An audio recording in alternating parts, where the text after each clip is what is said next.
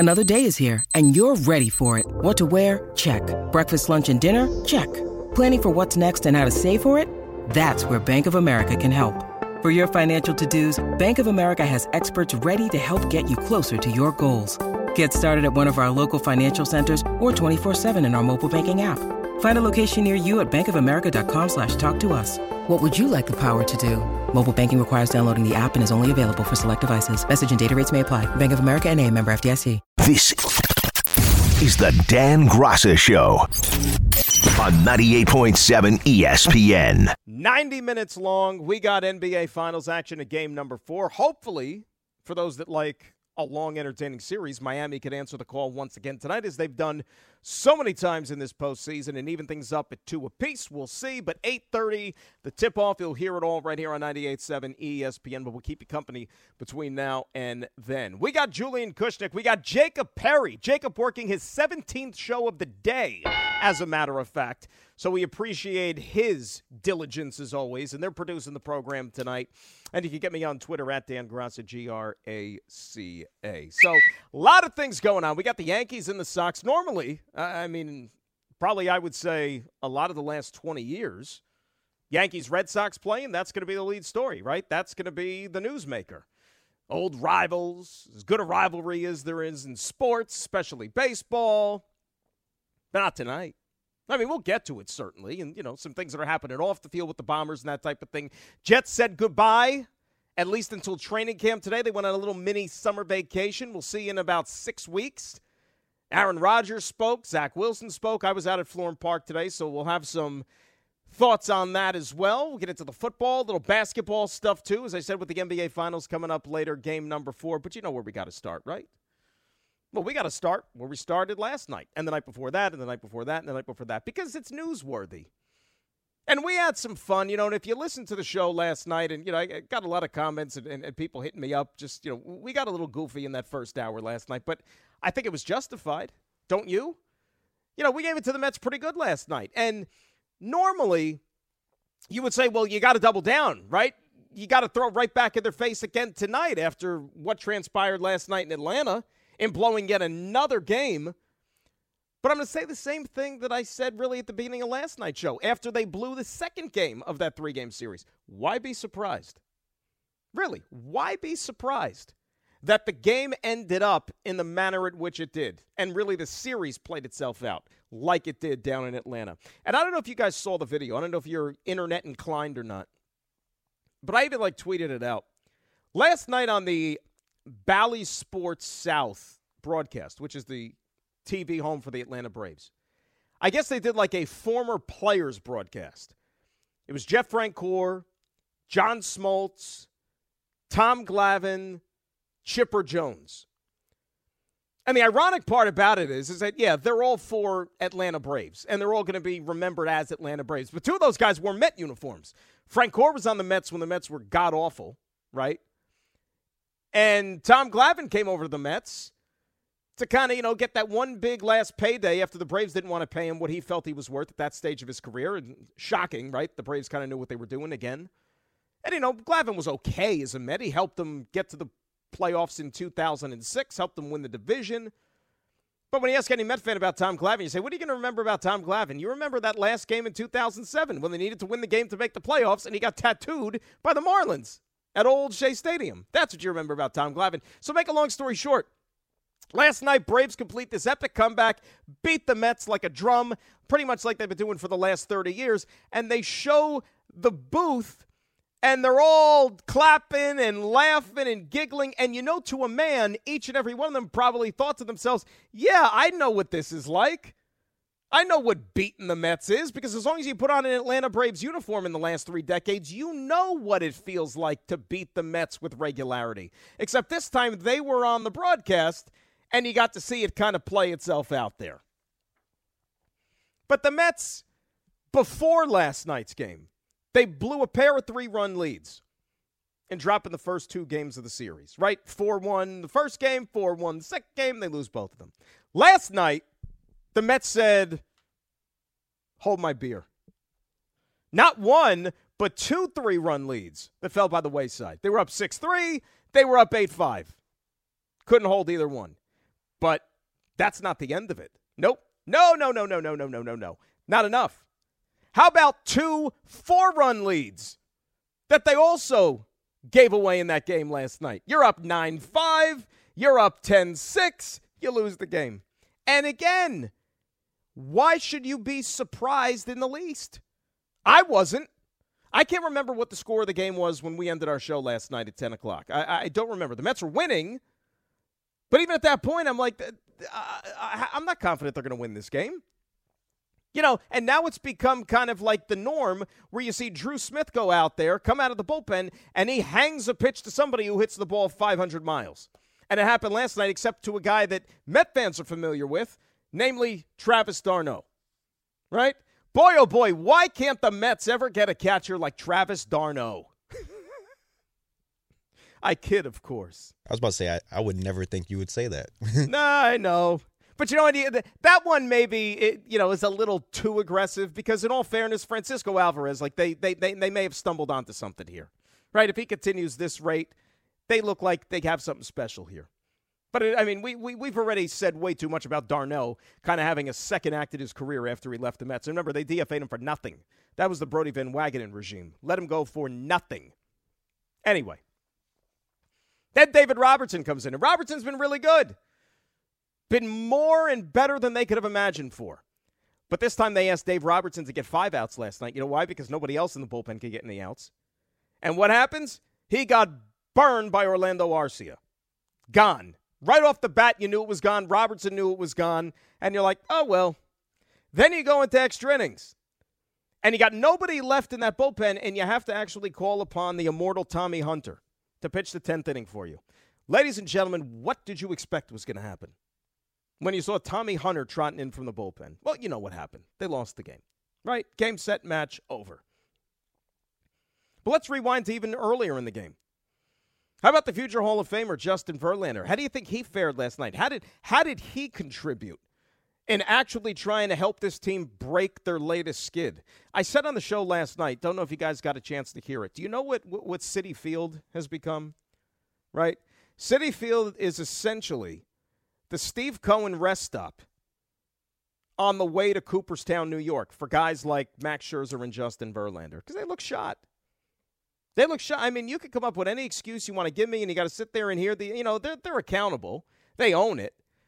But, for a guy like Verlander, who was the best pitcher in the American League last year, it's not like you're talking about somebody who, you could tell was on his last legs, and the Mets just did a stupid thing and kind of paid him for, the name more than anything. No, they paid a guy who was the best pitcher in the league last year. He won a Cy Young, helped the team win a World Series, gave him $43 million. 3 innings? Like in games that are probably going to be right up there with the most important ones you play all year.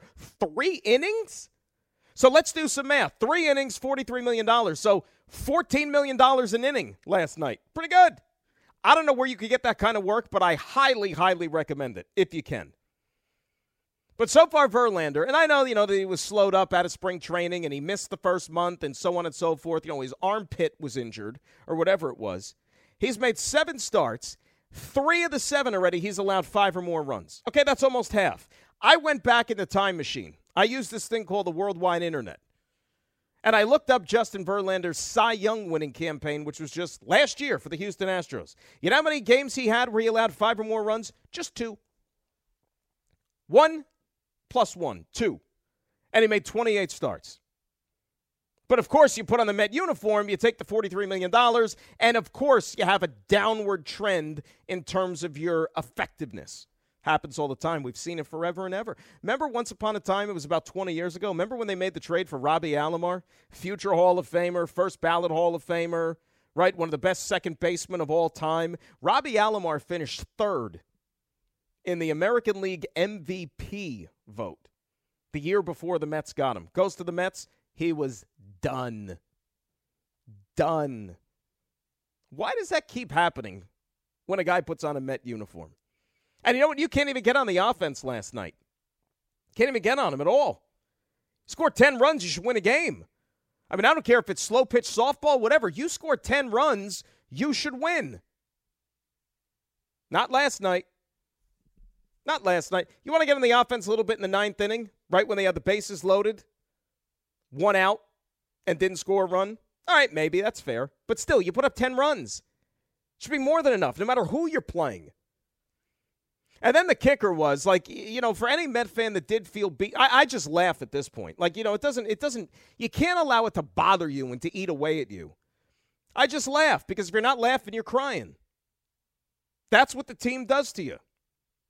You got to laugh it off. Watching the postgame show, and you hear the manager after the game trying to make sense of what the hell just transpired, and he dropped this timeless quote, which is probably going to go on the epitaph of his Mets tenure as the skipper. Play that one, guys. Here's Buck after last night. I'm real proud of him. A lot of opportunities there to fold the tent. These guys aren't going to do that. And, Pete being down, and I'm proud of him. I look at it as positive other than couldn't get outs. Now, I'm sure that there's a varying degree of emotions that came over you over the last few days if you're a Met fan watching this team play, really all season long. I don't know how many of you would ever have thought that pride was something that you would have taken away from that series. Maybe if you were a Braves fan, you would have been proud of them, that they kept coming back from deficit after deficit, whether it was 3 runs, 4 runs, didn't matter, and they still found a way to win. I could see if you were, maybe Buck misheard the question. And maybe he thought the question was about the Atlanta Braves, and he said proud, right? But the Mets, not only did you lose all 3 games to a team that you're supposed to be chasing, which is the gold standard in the division, by the way, and you haven't beat really in 30 years. And isn't it funny, too, the last time they were down there, which was the final week of the season last year, where they choked away the division because they got swept. Ironically enough, Max Scherzer pitched in both of those series. And then the same thing happens again when you go there a second time. You lose me with the proud stuff. And I don't expect Buck to throw things and kick things and throw people under the bus. That's not his way, because he realizes he hopes, has 100 more games to manage this team. I get all that stuff. But proud? I mean, you could go in the dictionary, you could go in the thesaurus. There's going to be a lot of words that you could look up. I don't know if proud would be the one that you choose to use to describe how this team plays. You lose me a little bit there, and I'm sure he lost a lot of fans as well. I'm sure he did. When I posed this question last, I don't remember if I said it on the air, but what happens if, in hindsight, in the grand scheme of things, if we find out that last year, where they won 101 games, made the playoffs, you thought that everything was kind of turning a little bit. It seemed to be a professional organization again, an owner who was committed to winning, a manager who knew how to run a game, the whole 9 yards.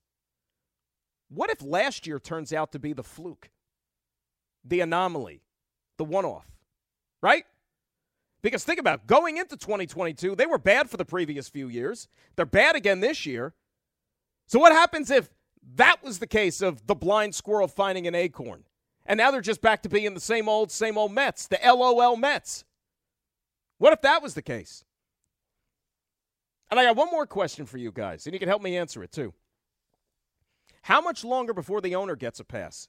Like, Billy Epler's getting ripped to shreds. Totally get it. Some of you want the manager gone, which I'm not there. But when does the owner get a pass or stop getting a free pass? Why? Because he's got a blank checkbook? Because they give him his credit card, which has no limitations to it whatsoever? When do you realize that just spending is not the foolproof way to build a winner? I ran down last night the Atlanta Braves and how they've built this team right now, which is a championship caliber team. It's not just all spending. Spending a little bit, but it's spending wisely. There's a lot of teams in Major League Baseball right now who are better than the Mets, who look like they're more set up for sustained success in the future than the Mets are, and their payroll is a fraction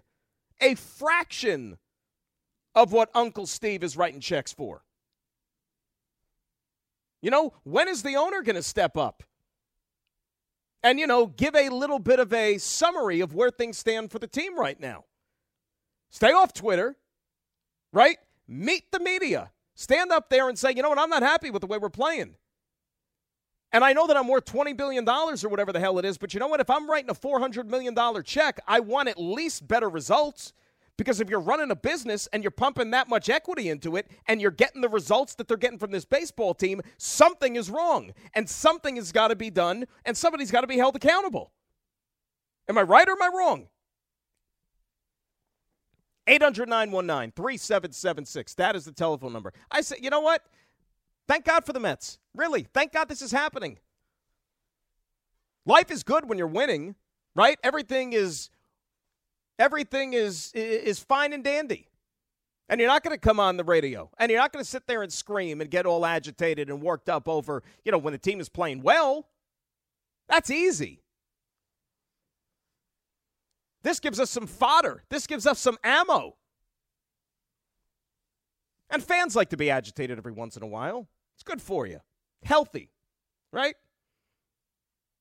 Need the balance in life. Because there are going to be obstacles. Not everything is going to go your way. Sports is a great metaphor for that. Always has been, always will be. You're listening to the best of ESPN New York tonight.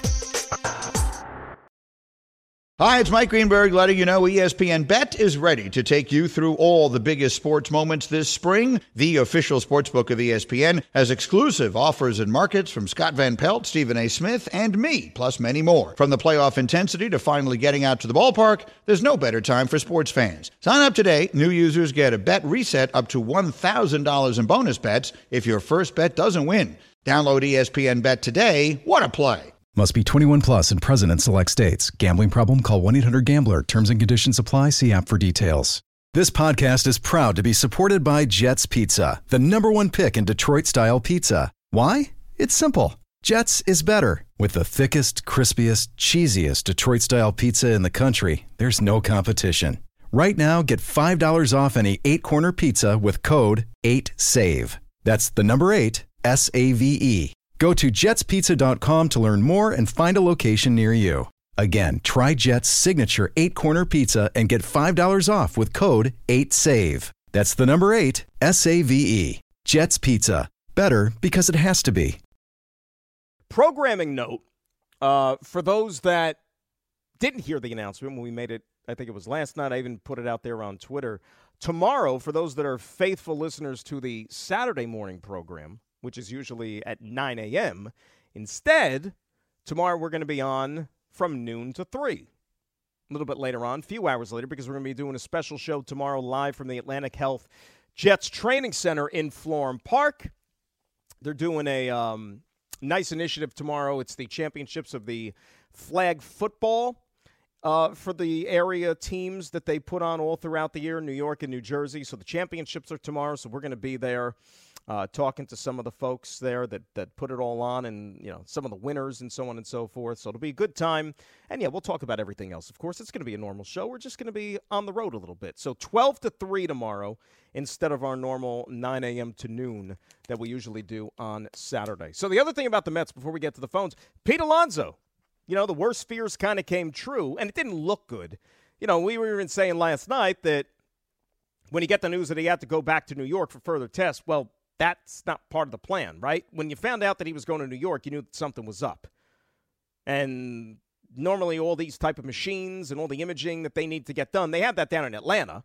They have these things called hospitals in Atlanta, right? They have those things.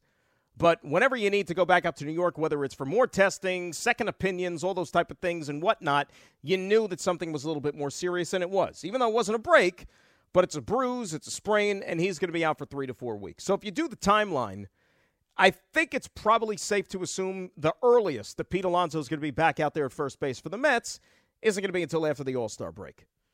And the All-Star game this year is on the 11th of July, if I'm not mistaken. So you're probably looking at, 13? They return back on maybe July 14th, which is about a month from now. I think that's best case scenario. Best case. Remember, this is the Mets.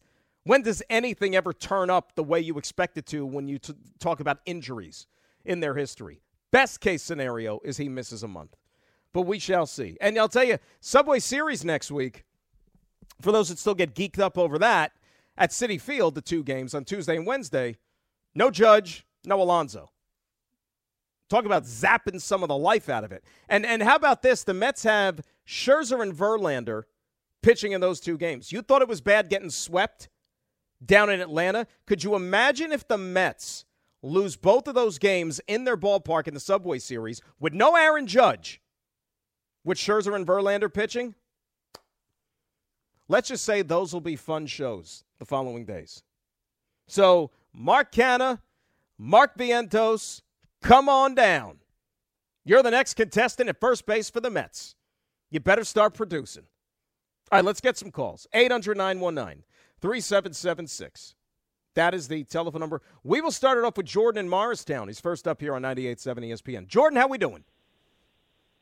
Hey, how you doing? Appreciate you taking my call. I was just touching a little bit on the similar situation with the Mets and the Yankees that they had this offseason, where you kind of saw it with the Yankees more in the playoffs, where their offense kind of just went flat.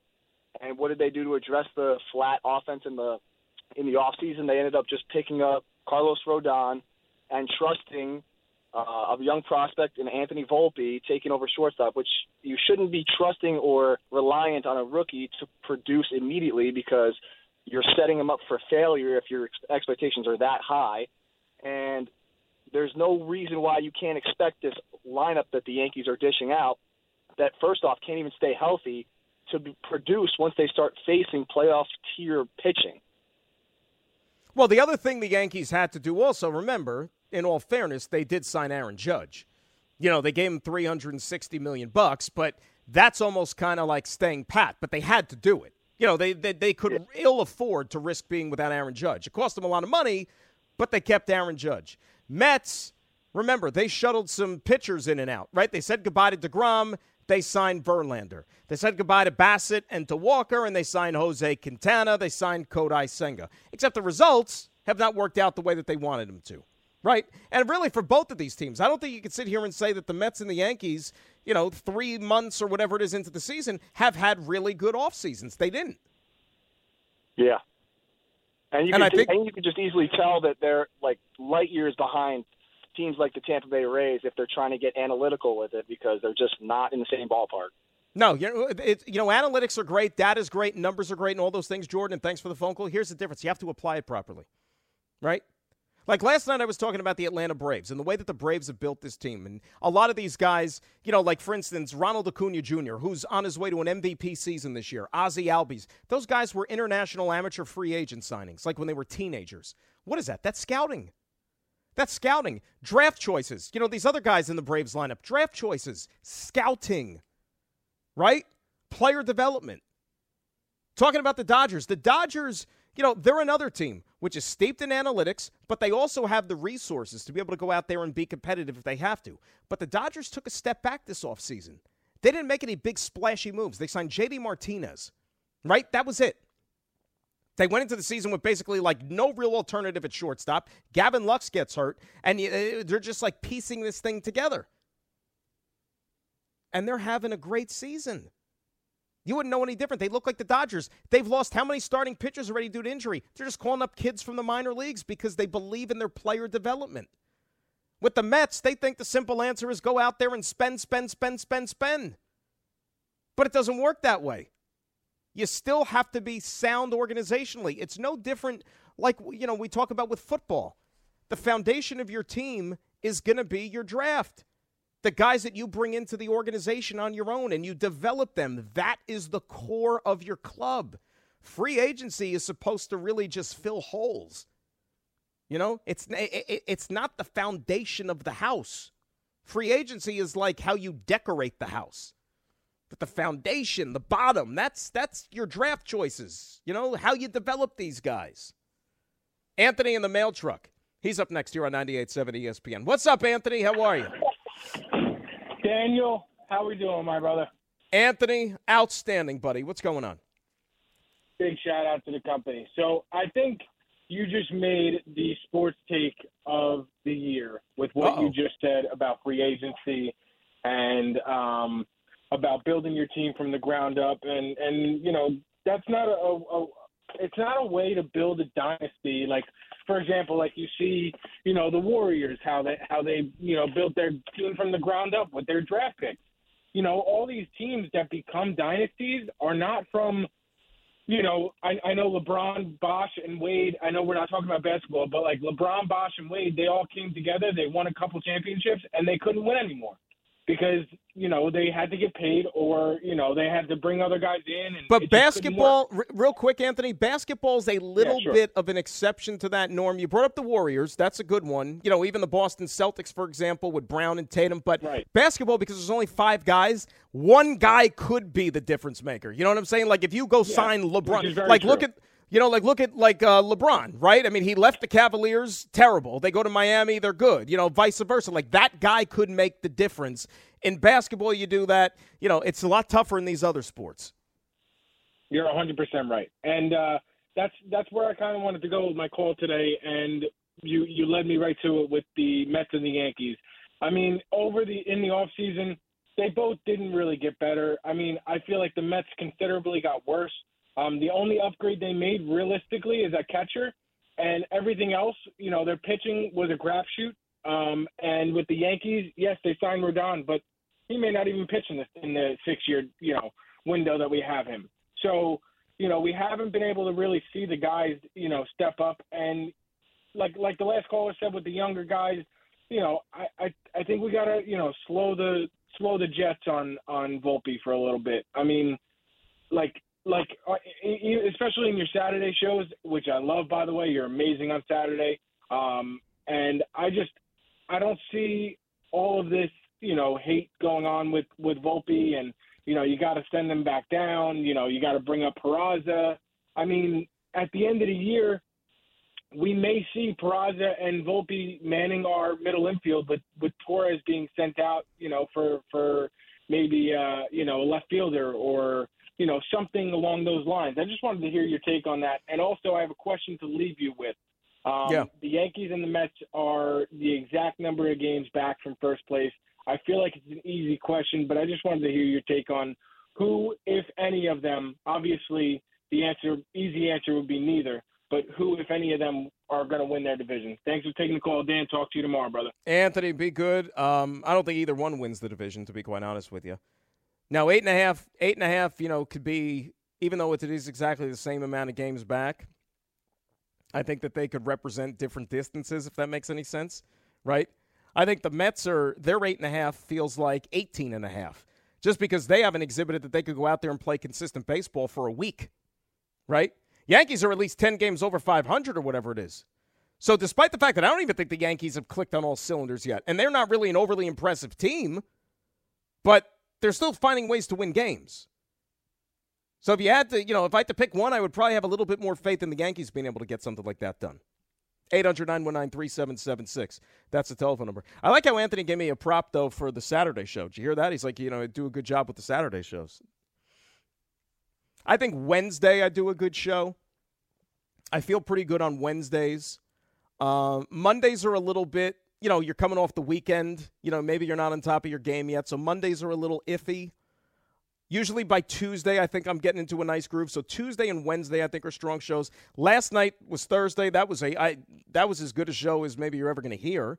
I would say middle of the week, Tuesday, Wednesday, Thursday are probably the strongest shows you're going to hear. Friday, it's hit or miss. Hit or miss on Fridays.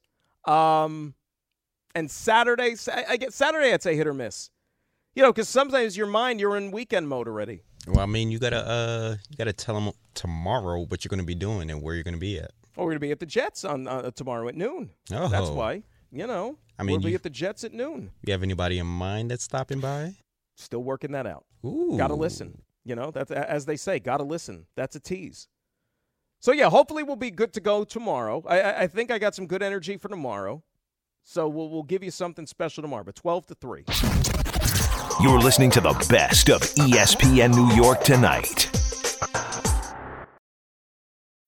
When you need mealtime inspiration, it's worth shopping Kroger, where you'll find over 30,000 mouth-watering choices that excite your inner foodie. And no matter what tasty choice you make, you'll enjoy our everyday low prices, plus extra ways to save, like digital coupons worth over $600 each week. You can also save up to $1 off per gallon at the pump with fuel points. More savings and more inspiring flavors make shopping Kroger worth it every time. Kroger, fresh for everyone. Fuel restrictions apply. in the Bronx, start of a weekend set. Cole on the hill tonight. They're scoreless in the third inning here. I was impressed with his last start out in L.A. against the Dodgers. You know, I remember going into that one, what you were looking out for was a guy that you wanted to see him keep the ball in the yard because he was having a hard time not surrendering home runs in his previous couple of starts. Well, he managed to do that against the Dodgers, a team that's a good home run hitting team, and he was able to keep it in the ballpark. You want that to carry over tonight. And this Red Sox team, it's risk-reward. You think you're getting him at a good time because the Sox are scuffling a little bit here. They got some bad news with Chris Sale that he's going to be gone for the foreseeable future with the same type of thing that DeGrom dealt with last year, that scapula thing in the shoulder, ironically enough. But you also don't want to use this as an opportunity for the Red Sox to get healthy and to maybe get a little bit of momentum because they see the Yankees in the other dugout and they say, oh, well, you know what, this is our rival. Let's get this thing going here a little bit. You don't want to give them any chance whatsoever because you're going to see this team again next week at Fenway Park, right? They're going to renew acquaintances. So a lot of Yankees-Red Sox here in the next couple of weeks. And with the pitching staff the way it is, even though that Vasquez kid last night gave him a real nice start to salvage that nightcap with a doubleheader, they've got some off days built in here for the next little while. So they might go to a four-man rotation in all probability. So you're looking, Cole, Herman, Severino, Schmidt. They've got off days galore. They don't play for the next couple of Mondays, so you don't need that fifth starter. And while you're banged up a little bit with Nestor on the shelf, you might as well just throw four quality arms. So we'll see if they're able to get by to that extent. And look, it's going to be a challenge here without Aaron Judge. We know that. Right? You're not going to play teams like the Chicago White Sox every so often, even though Chicago ended up taking 2 out of 3. But, this Billy McKinney breath of fresh air that they've gotten, let's see if you could ride this thing out as long as you can. But, I mean, you look at the outfield and how things stand right now with Harrison Bader on the shelf, with Judge on the IL. I mean, if I would have told you at the beginning of the season, Billy McKinney, Jake Bowers, Willie Calhoun, IKF, like that's your outfield?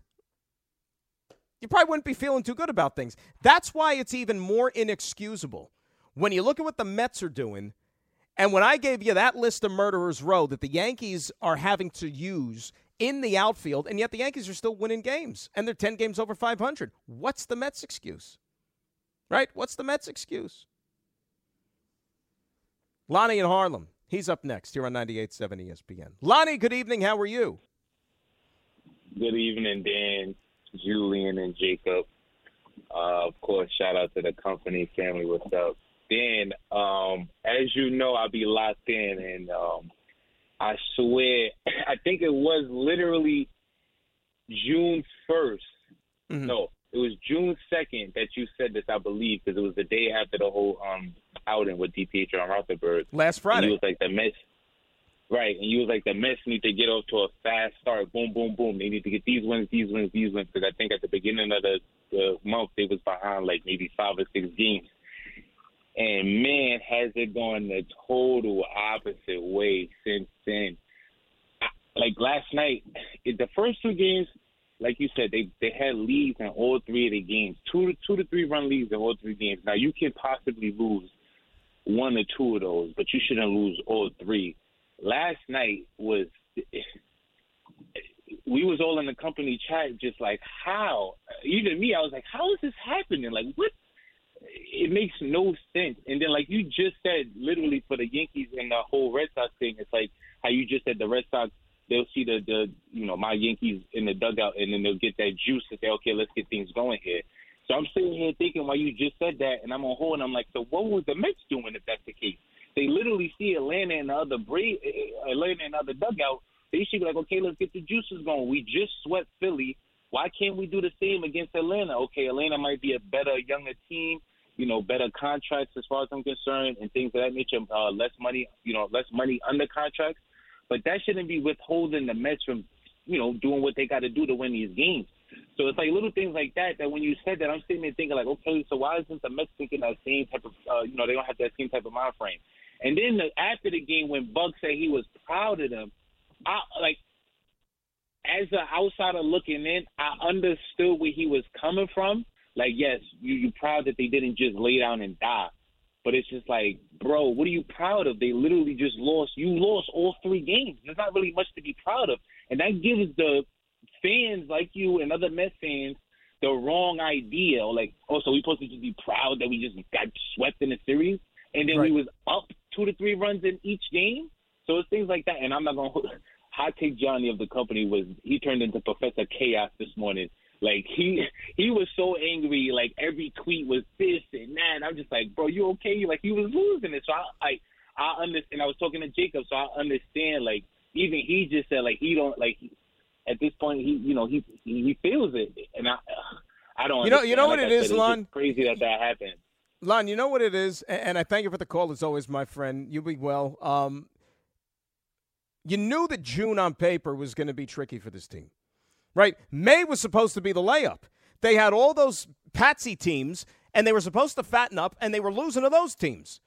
So you knew that wasn't necessarily setting a good trend going into a month where on paper, schedule was supposed to get a hell of a lot harder. Well, so far they've won 1 game in the month of June.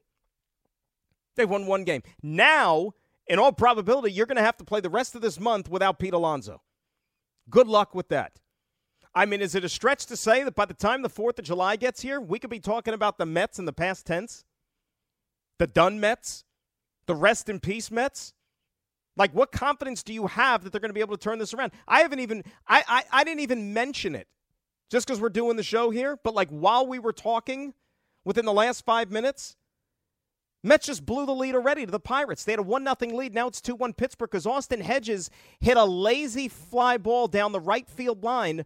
And you know what? I don't know what's happened to Starling Marte either. He took let's just put it this way, an interesting angle to go catch that ball. Number one, he wasn't even close to it. And he maybe thought it was going to land foul, but no. It landed fair, bounced into the stands for a ground rule double, and 2 runs scored. There's no explanation anymore. This team just might be cooked. It's as simple as that. They might be cooked. You're listening to the best of ESPN New York tonight. Game number 4 of the NBA Finals between the Heat and the Nuggets. And we'll see if Miami can get up off the deck. And they've done it so many times in this postseason, right? That resilient bunch. I mean, look no further than that game number 2 that they won out in Denver. A place where the Nuggets hadn't lost since March. A place where the Miami Heat haven't won since 2016. And yet they go in there and they win a basketball game. Now you have to really respond to the ebbs and the flows of what a series can be. And I brought this up last night. I even made the point to PJ Carlissimo when we had him on after he finished that wonderful Italian meal at Il Gabbiano down in South Beach, which he raved about. And he forced me when the show was over to go on the internet and check out the website and the menu and all those things, make my mouth water and my stomach growl, which probably wasn't a good idea. But nevertheless, there's only one day in between games 3 and 4. And that's the only time this entire series where you only have the 1 day in between. Every other one you get 2 days. So you wonder if that's going to play a role one way or the other for the Nuggets or the Heat in getting ready for this game. I would think, and PJ didn't necessarily think so, but I would think whatever team lost the previous game, which in this case was Miami, they would have less time to be able to adapt and make adjustments when you're talking about that quick turnaround. But look, I have confidence in the Heat tonight because I've seen this movie before. Right? I've seen this play itself out. Saw it against the Knicks. Saw it against the Celtics. And, you didn't forget it. You know what? Forget about game number 2 of the finals and the fact that they won in Denver. How about they had the ultimate count us out victory, which was game 7 against the Celtics, right? Once they went up 3-0 in that series and then they lost 3 consecutive games, there was no way in hell that they were going to win game 7 on the road in Boston. And not only did they win it, they blew him out. They blew him out. That was enough to convince me that this team can win anything. So, yeah, you know what? I might be drinking the Miami Kool-Aid a little bit. I think the Heat win tonight. I just got a feeling. I think we're going to get a 2-2 series. And I think we're going to go back to Denver and play a best 2 out of 3, which should be a lot of fun. We'll see if that happens, but they're going to also have to have some answers for Nikola Jokic. Because, and it's not even just Nikola Jokic. How about Jamal Murray? They're a package deal. I know Jokic is the guy, but when Murray's good, Jokic is better. And that's a scary thought. We'll see if we get any Christian Brown heroics tonight. And the other thing for the Heat, too, Their role players have to step up, right? The games they've lost in this series, those guys haven't showed up. The game that they won, those guys performed. Talking about Max Strus, talking about Duncan Robinson, even Caleb Martin. You need more from Caleb Martin. You need more. Where is the guy who was arguably the MVP of the conference finals? Where is he? We'll see what happens. We'll get our answers in about a half an hour from now. Let us say hi to David Manhattan, who is up next here on 98.7. David, good evening. How are you? I'm doing fine. How are you? I called in the other day and talked about chemistry and how the Mets didn't have any chemistry and the owner put this thing together wrong. Well, what's your take on this? Every time I see something, I try to engineer it in the opposite way. So let me get to the point here. Mm-hmm. I think if the owner of the Mets would have came in with the money that he has and probably with the contacts that he has, even if he had to give part ownership, a small amount, he could have put the right pieces in place. He could have went to the best farm systems in baseball and said, pluck this guy out. What's his price? The best general manager, pluck this guy out. What's his price? And then let's put a think tank together and get the best guy to manage this group. And then we'll get on a trajectory from 3 to 5 years to build a championship. I think that he underestimated the New York market. We would respect something like that as opposed to what we're getting now, because he looks like almost childish and immaturish, throwing money at something like all the other oligarchs who own sports teams and just blowing it without any regard for the fans. I'll let you take it from here. Thanks. Dave, you know what it's kind of reminding me of? And I thank you for the phone call, and you said oligarch, and that's what kind of jarred the memory right there. It almost is getting off to the same start as Mikhail Prokhorov did with the Nets. Remember that? Remember Prokhorov when he bought the team? He was like, we will win a championship in 5 years or I will get married. Remember that? That didn't happen, obviously. And I don't even know if he got married. But Steve Cohen made that proclamation at one of his first press conferences. He's like, ideally, we'd like to win a World Series in 3 to 5 years. Well, what year are we up to now? I've lost count with Steve Cohen at the helm. It sure as hell ain't going to be this year. It wasn't last year. But as far as, I think anybody who is in charge, you delegate. That's half the battle in being successful. You got to delegate. You got to trust the people that you hire. I've always viewed Billy Epler as a placeholder.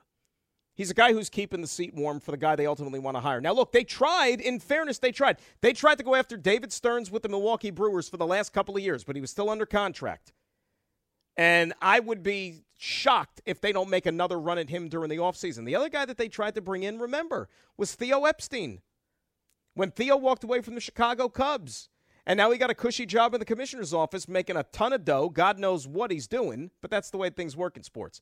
Theo said thanks, but no thanks. He didn't want to get back to running a team. I guarantee you, Steve Cohen's going to pick up the phone in the offseason and call Theo Epstein. Not that Theo needs the money. He's already got plenty of it, but Steve's going to say, hey, Theo, here's a blank check. You want to come run the baseball operations department for the Mets? That's what they're going to try to do. And then probably Billy Epler will be looking for another organization to join. It's as simple as that. But they have not done a good job with the resources that are available assembling a winning team. And spending the most money, as we found out already, is not the fail-safe solution to build a winner. You're listening to the best of ESPN New York tonight. While we were away, see, that's how you know that you have the makings of something special. Because it doesn't even take long for the magic to take place and to materialize. We were gone for 3-4 minutes during the commercial, and in those 3-4 minutes, the Mets somehow, I shouldn't say somehow, I mean they are capable of such things as we've seen, but the Mets took a match, poured lighter fluid on the field in Pittsburgh, and just lit the game on fire. They allowed the Pirates to put 5 runs on the board in that third inning, and in the process just made a calamity of errors. We suck. And essentially just gave them 5 runs. Mr. Gucci Glove himself, Francisco Lindor, a T-ball grounder to short, bobbled, couldn't come up with the play, everybody was safe. That a T-baller would have came up with. Then, to make matters worse, Eduardo Escobar, on essentially a swinging bunt, Tries to make a play from third base. At least he tried, but maybe would have been better off just eating it and putting it in his pocket. No. Instead, he tries to make a gold glove play, and in the process throws the ball about 740 feet over the first baseman's head, down the right field line to where I think Dave Parker probably picked the damn thing up. And then by the time they got it in, the Pirates were having like a conga line around the bases. So now it's 7-2 Pittsburgh going to the fourth inning. I mean, there are no words anymore.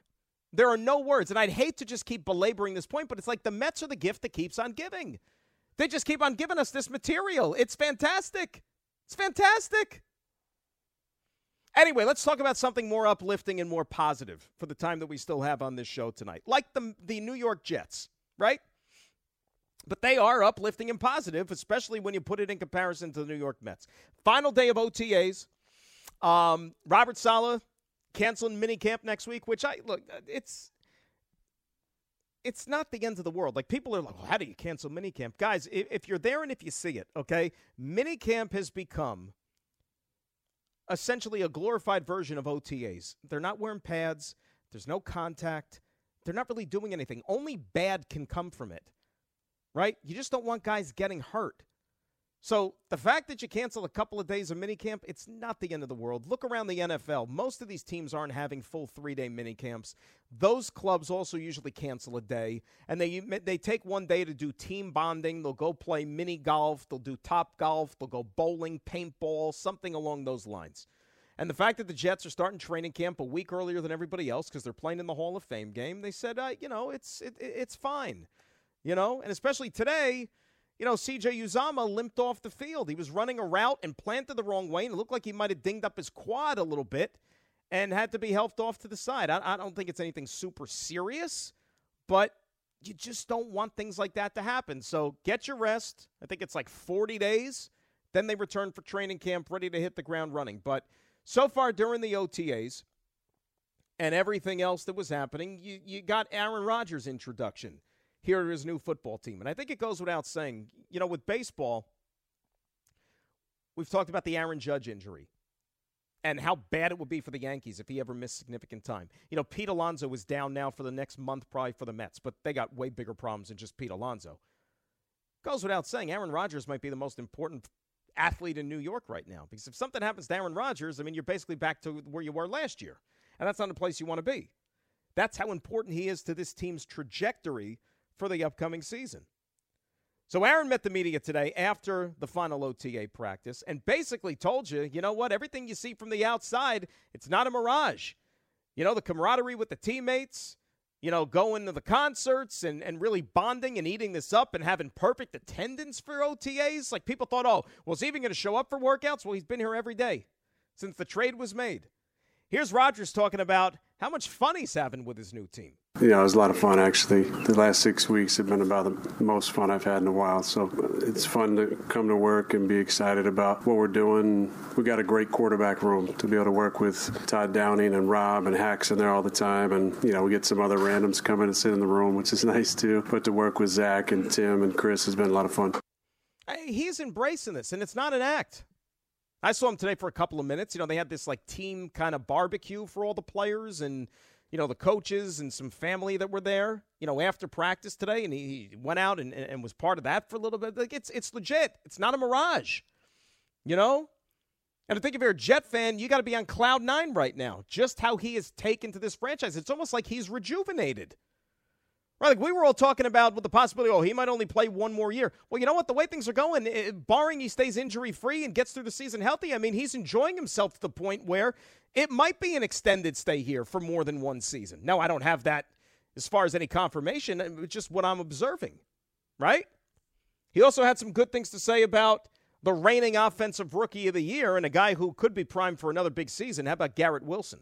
I love Garrett. Awesome young kid. The whole world in front of him. He's got all the talent and ability. You need your best players to be the best people on your team. He's definitely one of them. Love spending time with him. Love just watching him. There's at least one time in practice he does something. He kind of looking back at Todd and Hack and Rob. I was looking back going, wow. So that's exciting. Sounds like a guy who's reborn. It's Aaron Rodgers. Guy's got 4 MVPs. Guy's a first ballot Hall of Famer, right? Guy's pushing 40 years old. He walked off that field in Green Bay last year. You're not knowing if he was even going to play again. Now he's got extra pep in his step, and he looks like he's got a couple of more years in him. But the true answers aren't going to be found out until we get to September. We start playing ball for real. 800-919-3776. That's the telephone number. Let's say hi to Ira in Staten Island, our good buddy. He's up next here on 98.7 ESPN. Ira, good evening, sir. How are you? All good, all good. Good evening, Dan. And I tell you, I know the Mets are struggling right now, but as a Jet fan, stink. I couldn't be more excited. Ira, they for the stink. What's that? No, the Mets stink. I mean, what you're seeing from the Mets over the last few days, it's almost like, if I can use a Jet analogy, it's like Kotite level. It's like Kotitian from what we've seen from the Mets the last few days. Yeah, I know. It's sad, but with the Jet stuff, I tell you the truth, everything you just said, as a Jet fan, I haven't been this excited to look forward to a season coming. And, unfortunately, Uzama, hopefully it's just, a little tweak or something. But if you look at this, I think this was probably the most productive spring, just with all the positive vibes. And you know what? I got to give Salah credit. He's got the pulse of this team. Like you said, they never go 3 days. They always cancel the last day of minicamp. They miss 2 days OTAs next week. It's not a big deal. They got their work in. They got to start a week earlier than everybody else. So I think they're in good shape. But I do have a question for you. Yeah. I know Dalvin Cook's name's been thrown out there. I understand it. I'm not sure how Hall's going to react, and I think they're going to be smart, how they bring him along. And I can't wait to see, I can't pronounce his name yet, the kid out of Pittsburgh, the running back. Is he a Bonacondu or something? Yeah. Yes, but if you could get Cook for the right price, I think it would be really good insurance. No disrespect to Knight or Carter. I think you bring a guy like Cook in, I think it takes a little bit of pressure, and you have a little, you don't have to rush Hall back as possibly as quick as they might. Yeah, Ira, it's interesting, and thanks for the phone call. Talking about that a little bit earlier today with Dalvin Cook, and he is a free agent, Minnesota, because nobody was going to trade for him. Once the whole world knew that Minnesota was going to cut him, why would anybody give up anything in terms of draft choices to acquire a guy who you could just go sign? Cook is going to have to answer a couple of questions just for what he prefers. Number one, is he going to take less to go play for a winner, right? Because you might have some teams that are better positioned to win that can't pay him maybe what some other club will. And number two, is he willing to go out there and maybe kind of split the carries with a back who's already in-house? Like, for example, Breece Hall's not going anywhere. Breece Hall's going to get a lot of the workload because you see the potential he has and the ability that he has more than anything else.